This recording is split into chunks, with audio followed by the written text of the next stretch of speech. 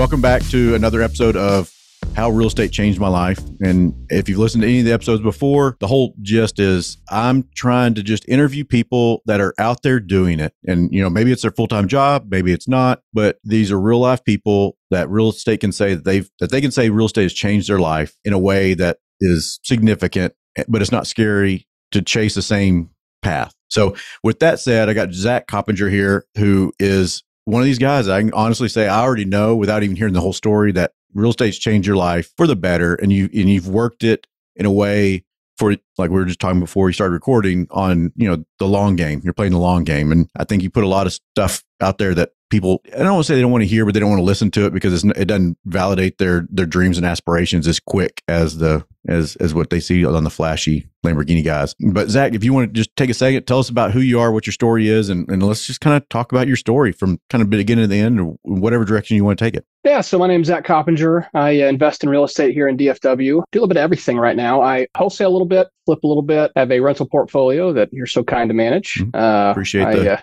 opportunity. There's the plug. Have an owner finance note portfolio, do some hard money lending, and I also invest in the GP and LP capacity in some syndications, commercial side with some multifamily assets, some self-storage. And I think that's kind of the umbrella that I'm currently operating under, which looks quite a bit different than it did 4 or 5 years ago. We try to just continue to push the envelope a little bit, start investing in new asset classes. The hard money lending was kind of born, not from an effort, but from someone calling and saying, hey, will you loan me money? And I had some excess cash sitting, and I said, why not? And that's turned into, we'll probably do about 40 or 45 hard money loans this year. So nice little, arrow tagged to the quiver. But got into real estate investing in 2013, working for a home investors franchisee. Started buying houses for him. That's kind of how I got my foot in the door. I found something that I was good at. I was not a stellar college student. I found real estate. I'd been interested in real estate from some, prior experiences and some prior exposure from a neighbor of ours. I'll talk about that in a little bit, but was interested in it.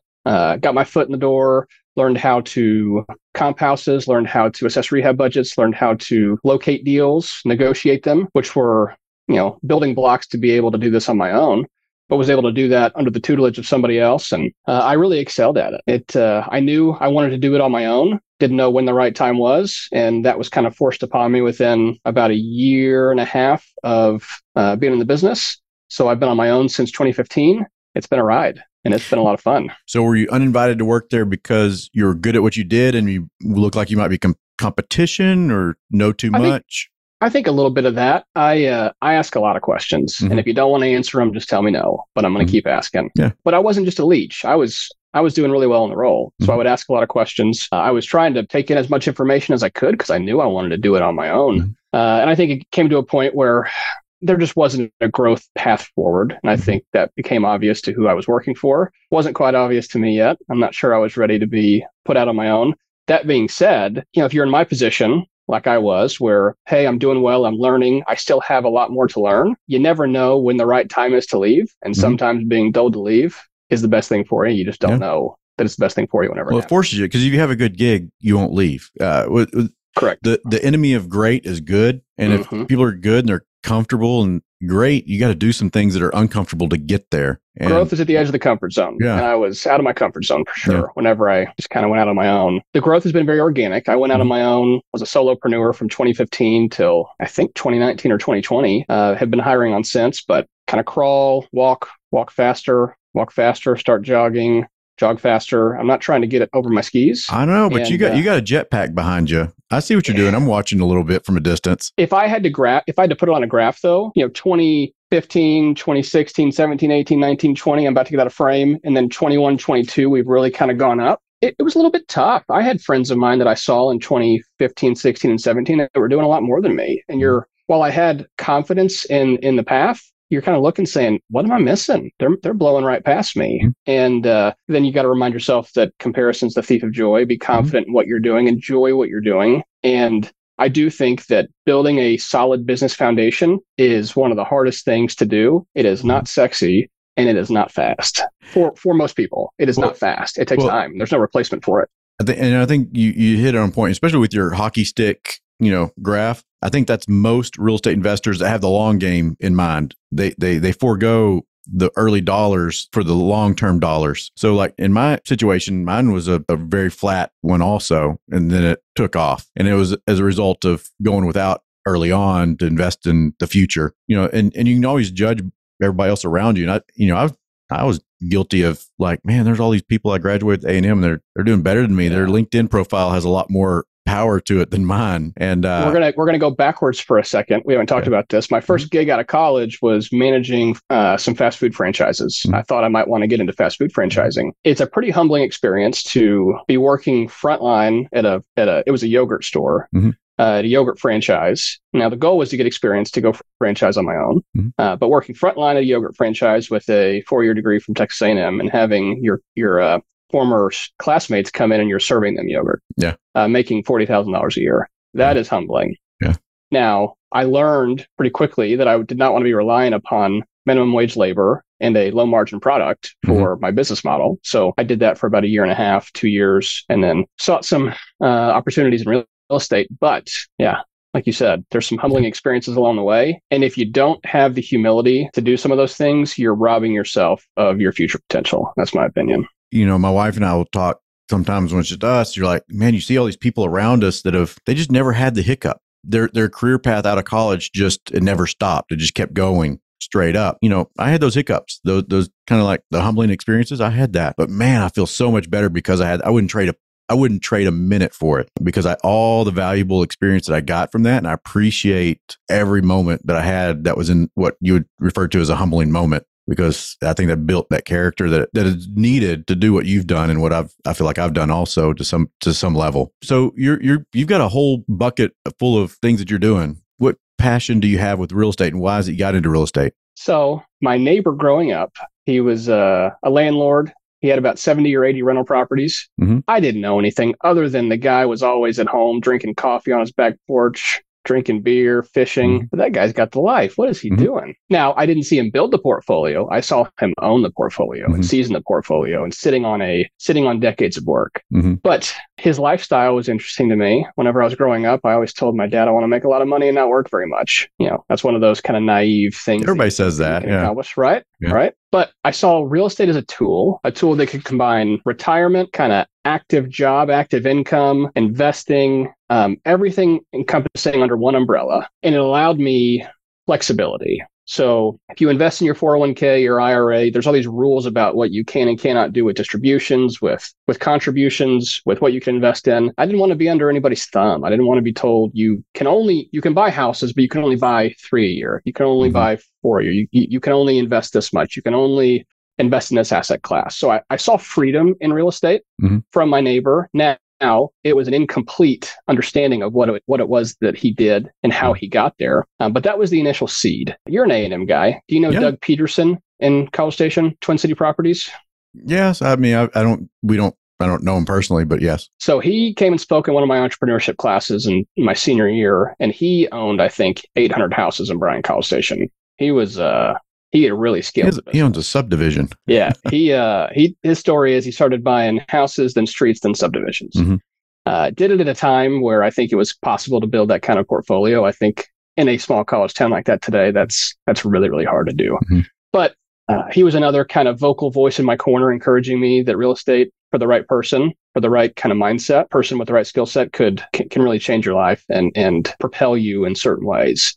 So roundabout way, those were two influences that caused me to be interested in real estate. And the granular thought of I could own a house, I can have a tenant pay my mortgage, and I'll have it paid off in a certain amount of time, and then I'll still own the asset. That seemed really like a no-brainer investment if you could find a way to make it work. So that was the kind of initial nudge to try to get involved and see what I can make of it. And I would say that's the level one. That's a very simple version of owning a rental house. Now you've taken it to the next level. Overly simplistic. Yes. So if somebody came to you and said, hey, I've got this house, I've had it for 10 years, I'm working on paying it down so it'll be paid off when I'm retired and this will be it. What would you do with that house instead? I got asked this question this past weekend. Did you really? Good. Yes. What would I do? Or what would I advise the person to do that's asking the question? Well, if it was yours, because what happens is we see all these people that come to my company all the time and like, hey, I'm paying this down. I want to have these 5 paid off when I retire. Let them know there are other options, but I just think I don't want to say the safe, but I just see the potential beyond that. So what I it's scary to encourage some people I to know. do is to reverse engineer the goal. So know where you want to get, and then you can reverse from there. So for some people, it's I can do everything that I want in life if I own 5 rental properties and they're free and clear. And I don't want a hassle. I don't want headaches. I can manage 5 myself. I don't have to, that for me, that's 5 hours a week. I can retire and do what I want. If that is where you find joy and happiness, go for it. There is potential to do more with the equity of 5 houses, but with that comes a lot of extra work, a lot of extra investment in your education and your network. You got to know where you want to go in order to know kind of what path is best for you. And I've long subscribed to, we said earlier, comparison's the thief of joy. Don't do what makes someone else happy. Do what makes you happy. And if what makes you happy is the 5 rental properties, there is a decent chance that once you get there, you'll see the bigger picture, and you'll want to do a little bit more. I think that's kind of innate in a lot of people that have the discipline to go buy 5 and pay them off and own them free and clear and keep them in good repair. But don't chase somebody else's dream. Chase your own. So you're a finance guy. I see your Facebook posts constantly. I'm using Facebook book instead of fake book because other people listen to this. But the whole thing is like you put out a lot of good content that we talked about this just a minute ago before we started recording that really enlightens people what the potential is and what the long-term goal is. And so focusing on maybe return on equity and how to analyze a property and what to really look for, not just a quick flash. So talk about return on equity. I think that's somewhere where you can provide a lot of value that I think a lot of people overlook. Like, do you focus on that? I do. And I want to be very clear. I'm a work in progress. I do not have it all figured out. These are iterations of just kind of internal thoughts and conversations and trying to pay attention to those that are in a weight class above me and just kind of emulate what it is that they're doing and how they're doing it. So I remember I got asked the question, what's your return on equity? And I didn't know the answer. I said, I've got a lot of it. I mean, I bought properties in 2015 that were 322 bricks that I bought for 70 grand in Garland. They're worth 250, 275 today. There's a bunch of equity sitting there and I'm easily covering my debt service on my loan. I'm cash flowing. I've got a great thing going. Why would I mess that up? And then you say, okay, but you've got equity that could be invested in something else that you could force appreciation on that is stuck making low single digit returns because while it's cash flowing, it's not this massive money maker, right? It services its debt. It puts a little bit of money in your pocket. So then I'd ask myself, my initial goal was to get to 100 rental properties and I'm set in life. I don't need to do anything else. And I got to, I think, 45 in my mid to late 20s. And I was going to blow past the goal and not be working in a very short amount of time if I had met the goal and stopped working. So I wanted to keep working, but I said, man, I've got this equity sitting. The goal with 100 rental properties was this assumption of freedom, enough freedom to do whatever I wanted, whenever I wanted to. But low single digit return on equity said that I had equity that I could play with and move it. If you don't keep equity moving, it gets stagnant and then you start earning those low single digits. And if you see these kind of commercial multifamily investors, their deal cycles are often 5 to 7 years. Well, you never pay off the debt. Why would the goal is to have free and clear assets. As my thinking in my head, why would I try to cycle deals in and out after 5 to 7 years? You start to pay attention to the cycle. You've got this forced appreciation window where you buy a distressed asset. Forced appreciation is not market appreciation. It is you bring it up to market value through sweat equity, right? Through improved operations, through investment in the CapEx, the property, and you get this artificial bump in value from all of your hard work. Then you stabilize it, which continues to increase the value. But once you've reached that 5 to 7 year cycle, if it goes according to plan, you've kind of maximized your IRR, which factors in time, right? Cash on cash doesn't factor in time. IRR factors in time. You've reached your peak IRR. And in order to keep that IRR, you need to reinvest that equity into another value add property where you can replicate that same process and keep stacking them over and over, which really allows the equity to grow at a much faster pace than if it just sits in a stabilized asset like a rental property that you bought 5 years ago. If you bought it 5 years ago, the only thing that's going to improve the value, if you've already done your value add plan, is additional market appreciation, which in a normal market is what?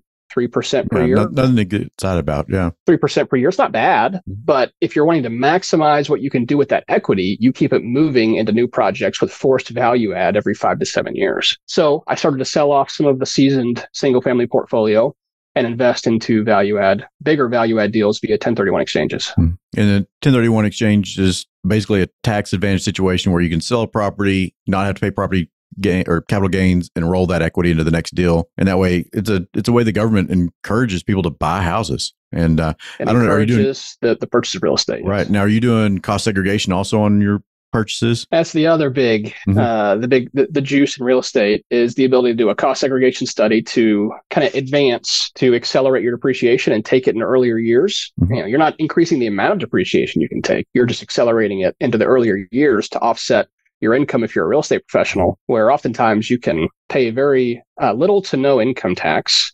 You can keep that up as long as you keep growing and building, which is continuing to move up into bigger deals. But if you stop building the portfolio, that eventually runs out and then you end up paying tax. But yes, it's a tax advantage strategy, but you can't touch the money. So, to make these numbers really big, if you bought a property for $2 million and sold it for $4 million and you've got $2 million in profit that you want to roll into another deal, you close at the title company, you don't get to touch any of it. It immediately goes to a qualified intermediary and it feels like you're just moving chess pieces on a board. That's what you're doing.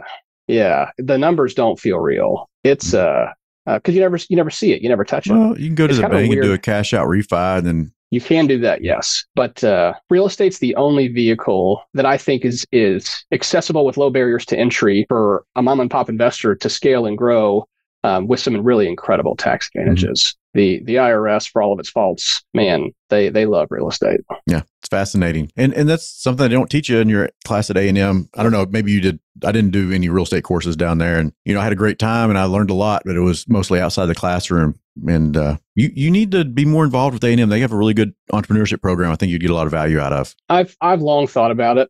I've just never taken the action to really get involved with it much. And I should, because there were some what I got the most out of were the guest speakers that came to the entrepreneurship classes. And I'd like to be a soundboard for students. I do think that both high school and college education should focus a lot more on the real world application of how to make yourself financially free and how to manage finances. And it's just not talked about. Well, the system's set up to encourage employment.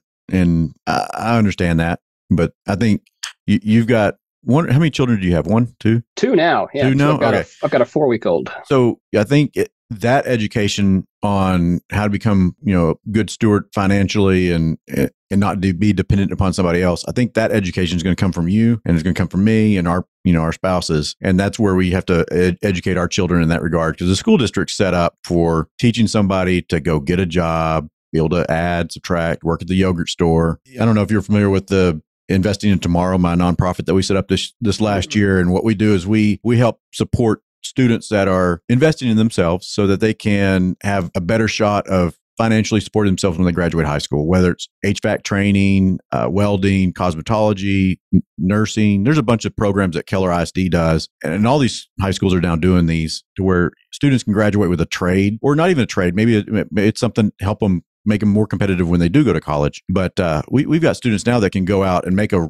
livelihood instead of doing you have to go to college. So I do think they're doing a little bit. They don't teach them the finances side, but at least they're doing a little bit better on the trade program. I think trades are the future wave, I think, of high school students that can not incur 6 figures of debt and come out and quickly make 6 figures of income if they apply themselves. But I think I was lucky. My father's a CPA. I grew up with financial literacy in the home, but I don't want to minimize my efforts. My dad's always there to answer questions. But it's not like he pinned me down and say, you will do this, right? There was information available, but you got to apply the information. You've got to seek out more information and kind of connect all the dots and make it make sense in your life. I've seen a lot of investors come through my doors, and the ones that use their CPA or are CPAs, they do way better. But the CPAs that make those decisions to jump into owning real estate, there's not as many of them as you would think from my experience, because they're really good about processing what comes across their desk, not thinking about what comes across their desk. And I always find that fascinating, because my accountant, I bring solutions to him sometimes that he's like, oh yeah, I didn't realize you could do that for non-commercial. Like, it was just sometimes you have to do your own research and bring that to a CPA, and a good CPA is going to help you. Like, do I buy this, finance this? Do I lease it? Like, as far as equipment goes. And so it's good to have a CPA that does that. You're very fortunate to have a father that was helping you along those lines, because I am very fortunate for that. Yes. So what advice would you give to somebody that's kind of on the outside looking in? Maybe they're listening to this on a podcast, driving to work. This is very broad, not very real estate related, but it's to take action. Analysis paralysis. A lot of people just sit around and say, I knew I should have done that. Convince yourself now to do it tomorrow. Don't be the I should have done that. Do it now, whatever it is. If it's real estate, fantastic. If it's another business you're wanting to start, fantastic. If it's you're stagnant in a current job role and you need to get uncomfortable and go find a new opportunity where you can grow, do it. Take action.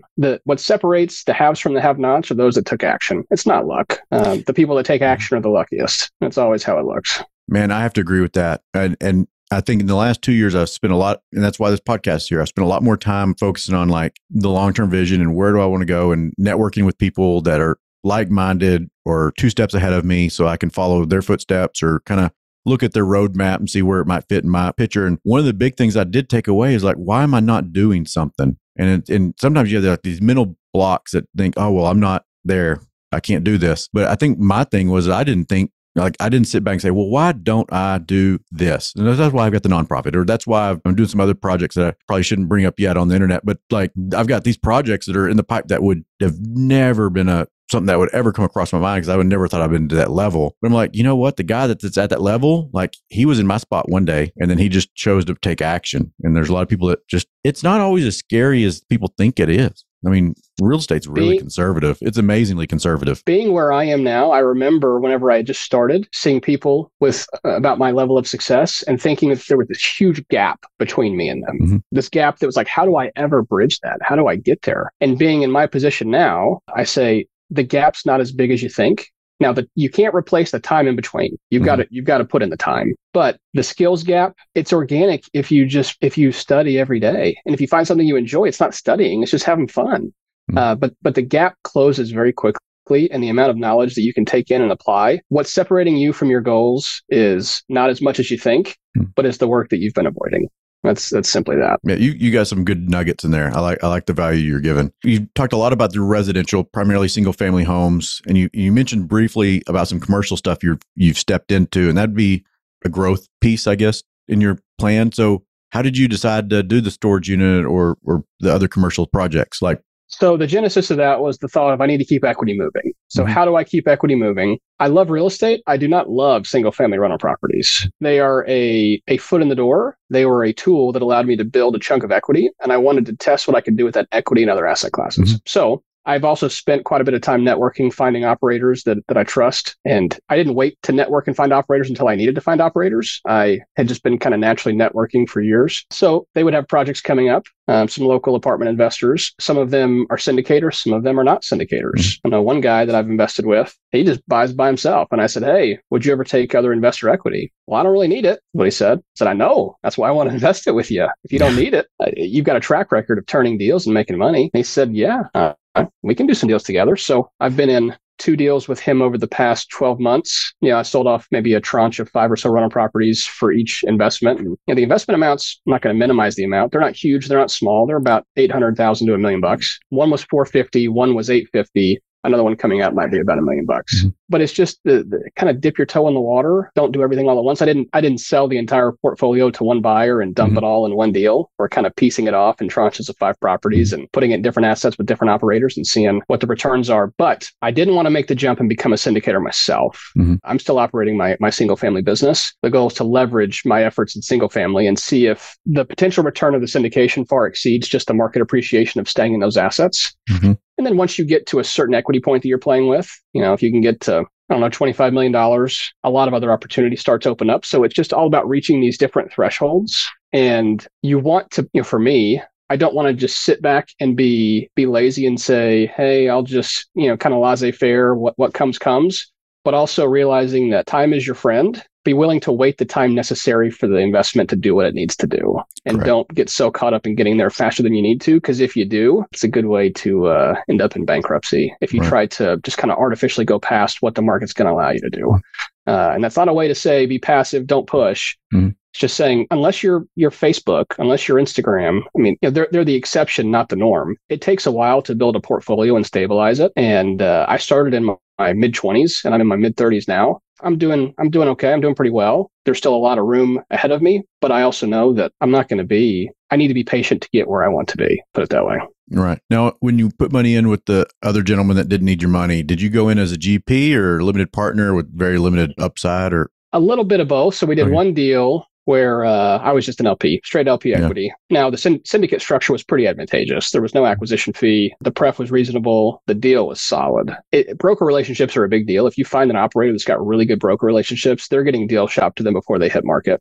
It is different than single family. You're not sending a letter to a distressed apartment owner that's going to take 50 cents on the dollar. But there are deals out there to be had. And if someone's got really good broker relationships and has a proven track record, that's just such a valuable asset that is very hard. You can't replace it without time because you have to have proven yourself to be able to do the deal and close. So those are relationships that are decades in the making, and being able to stand on those shoulders and be a part of the deal is something that's very valuable. The apartment complex is a different animal. And I've cut my teeth in distressed single families, and that's my bread and butter. And, where we're at, like that's what we do. And we're really good at it. So I keep telling myself, I'm supposed to go to apartments. I'm supposed to do apartments next, but I just couldn't get passionate about it. And I'm like, if I throw money in something, I don't want to be limited because I'm so used to being the lead on everything. So that was kind of one of the things that was really hard for me to overcome. So we're going to do something on single family in bulk is kind of what we're going to do, because that's my understanding, my background. Yeah, I understand that. There was a bit of a detachment necessary to trust someone else with the operational, power and the operational. If you're an LP, right, you're not the one making decisions. The GP is the one making decisions. So they've got to have a proven track record. You've got to be comfortable with them. But also, the thought was I can keep actively managing the single family assets, make market appreciation. I can go actively reinvest those and, stabilizing more single family, which is not the easiest thing to do with that amount of equity to play with. You'd be buying a lot of houses, trying to stabilize a whole lot to meet your 1031 timeframes. Or I'm not going to make as much as an LP as I did building the single family portfolio by myself. I know that. But a lot of the people that have built these big portfolios, you can go from, below a certain threshold, 100% return, to another threshold, 50% return. Once you get to these bigger thresholds, you're not going to keep making these massive returns that you do like you do in single family. You've got to temper that with what the market can actually do with those asset classes, but you have assets that you can actually invest that large chunk of equity into. If you've got $10 million of equity, what do you do with single family? Yeah. And if it's a 1031, it's not as simple as just going and paying cash for a whole single family portfolio, because you've got to replace all the value that you sold. And if you've got debt on those properties, debt has to be a component of what you're going to replace. So you'd have to buy a package of 150 properties. You got to have a big old team in place to be able to do that. Doing what I'm doing with these LP positions and some GP positions, I don't have to have a huge team to do that. And I don't love managing a big team. I like to stay lean. So right now, this is working well. We'll see how this grows from here over the next 5-10 years, but it's working well for us. So I've got so many topics in my head. One of them real quick, you barely touched it, but talking about your team, you put out a lot of wholesale, you do a lot of the residential single family home business side right now. Do you do this all by yourself, or do you have a team that kind of supports you? Yeah, I got a team. I've got a full-time transaction coordinator, office admin. I've got a full-time acquisitions guy, full-time dispo guy, full-time back office. That's my dad. And then we've got a number of 1099s that do, subcontractors that do the renovations for us. Good.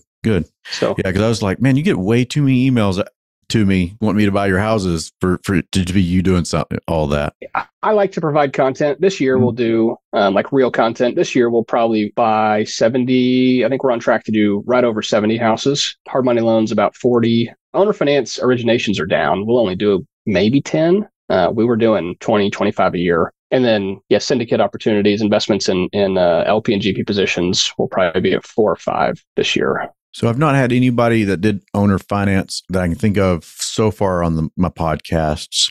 Can you explain some of the benefits of selling owner finance? And I know there's several different ways to do that, if you've got underlying or if you've got cash or however, but tell us the pros and cons of that. Yeah. So there are seasons in businesses, and I went through a season of building a rental portfolio, and I realized it was not cash flowing very much. You try to forecast out on paper and you say, look, I can make $450 a month cash flow in this rental. If I get 40 of those, that'll equal this amount of money per month. I can just retire, $16,000 a month. I can retire, whatever the amount is. It didn't turn out to be that way. The equity was growing at a fast pace. The balance sheet looked great. The income statement just wasn't producing much money off the rental portfolio. There were a couple of deals along the way building the rental portfolio up to about, I think, 40 or 45 houses that I had sold owner finance because they just didn't make sense as a rental. The rehab I would have had to have put into them, these were in Mesquite. Mesquite, the city's going to make it a pill for you to be able to get those houses rentable. They know me at the courthouse down there, and it's what they're doing is illegal. But my attorneys are like, yeah, we can fight this. I'm like, no, I don't want to fight. I just want to because I still got to do business in that town. Like, let's just play their game. It is a game, and the game for me became, if I've got to put 50 into it to get it to be in rent ready condition where the city will actually give me a CO, or I could literally sell this thing as it sits today and I can cash flow, I don't know, $400 or $500 a month, between my underlying and what I'm selling it for. And my underlying's 15-year and I'm selling it on a 30. The numbers look pretty darn good, and it just didn't make sense as a rental. So it was wholesale it, flip it, or owner finance it. So I would owner finance a few, and then analyzing the cash flow from the owner finance notes, it was really consistent. We talk about mailbox money in real estate. Rental properties were not mailbox money. That took work. There's work. Yeah. The owner finance notes were as close to mailbox money as I had. You spend a lot of time getting the property sold, and then once it's sold and stabilized, you're a bank. They're just making monthly payments. And now sometimes people are late on payments. A few times people don't make their payments. So there's still inputs that you've got to be making every week. But it took very little of my time. So I switched gears, or just kind of went down another fork and started building up the note portfolio and not really putting much thought into building the rental portfolio anymore. And then I ran out of depreciation and I was paying some massive tax bills. So then this was maybe in 2021, whenever I thought I need to get a balanced portfolio of interest income, rental income, depreciation. I think a good balanced real estate portfolio has income coming from multiple streams. And that's kind of where we sit today. Man, you're lucky to have a dad for CPA. Yeah. No, I fully agree with that. That is truer words have never been spoken. But know where your numbers are coming from. I think I talk to a lot of entrepreneurs. Well, the bank account has more money in it now than it did whenever I started. It's not a bad thing, but you have no idea where you're making your money. If you're spending 80% of your time on 20% of your income, spend 20% of your time on 80% of your income. Know where the time is, know where it's best invested, because time is the only resource you can't extend more of. Yeah. Man, that's good advice. I'm enjoying every minute. And I don't want to take too much of your time. So what other pieces of nuggets of information do you think somebody should know about real estate that's not doing it right now? The power of real estate is in holding and owning the property. People see wholesaling. Wholesaling for me was a means of building capital to go own and hold property. It was not a way for me to make a quick buck and feed, for that to be my job. Wholesaling was a tool to own property. I tell people, I've made a few Facebook posts about this. Anytime that you wholesale a property, so you sell it below market value, you are selling your upside to somebody else. Now, sometimes it's a necessary evil because you've got to fund your operations. You've got to be able to pay for your marketing budget, to pay for your office, to pay for your staff, to put some food on the table for your family. But every deal, the best decision that I've made in real estate was early on looking at the deal and saying, how do I keep this? Not, ooh, there's a $40,000 assignment fee. That's sexy. I can do that. I can go buy this new car. I can go buy this house for a personal residence. It was, how do I turn that into momentum for myself in the future? And that meant that I had to live well below my potential means, because I was taking potential earned income and moving it to the balance sheet. So it was unrealized equity sitting over here that I could tap if I needed to, but it was put into the market working 24/7.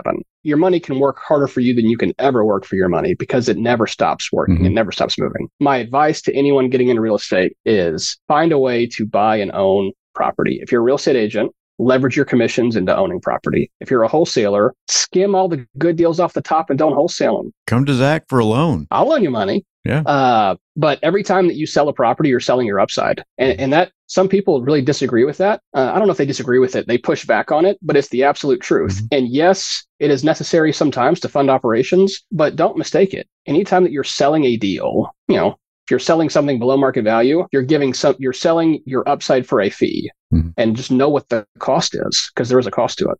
Zach, I appreciate all that you shared with us. And I hope, and I know somebody's listening to this while they're sitting on their bicycle or whatever on their podcast listening devices, that they're taking this value and sitting back and like, well, now I need to take action. I need to go ahead and do it. I think they're going to get a lot of value out of listening to you and your wisdom. And I need to get you plugged into A&M more. There's some neat stuff they got going on down there, and I think you'd be able to add a lot of value there. But thank you so much, and look forward to seeing more of your success and more of your Facebook posts out there. Hey, thanks a lot, Kyle. I appreciate it. Thank you, Zach. Have a good one. Hey, you as well.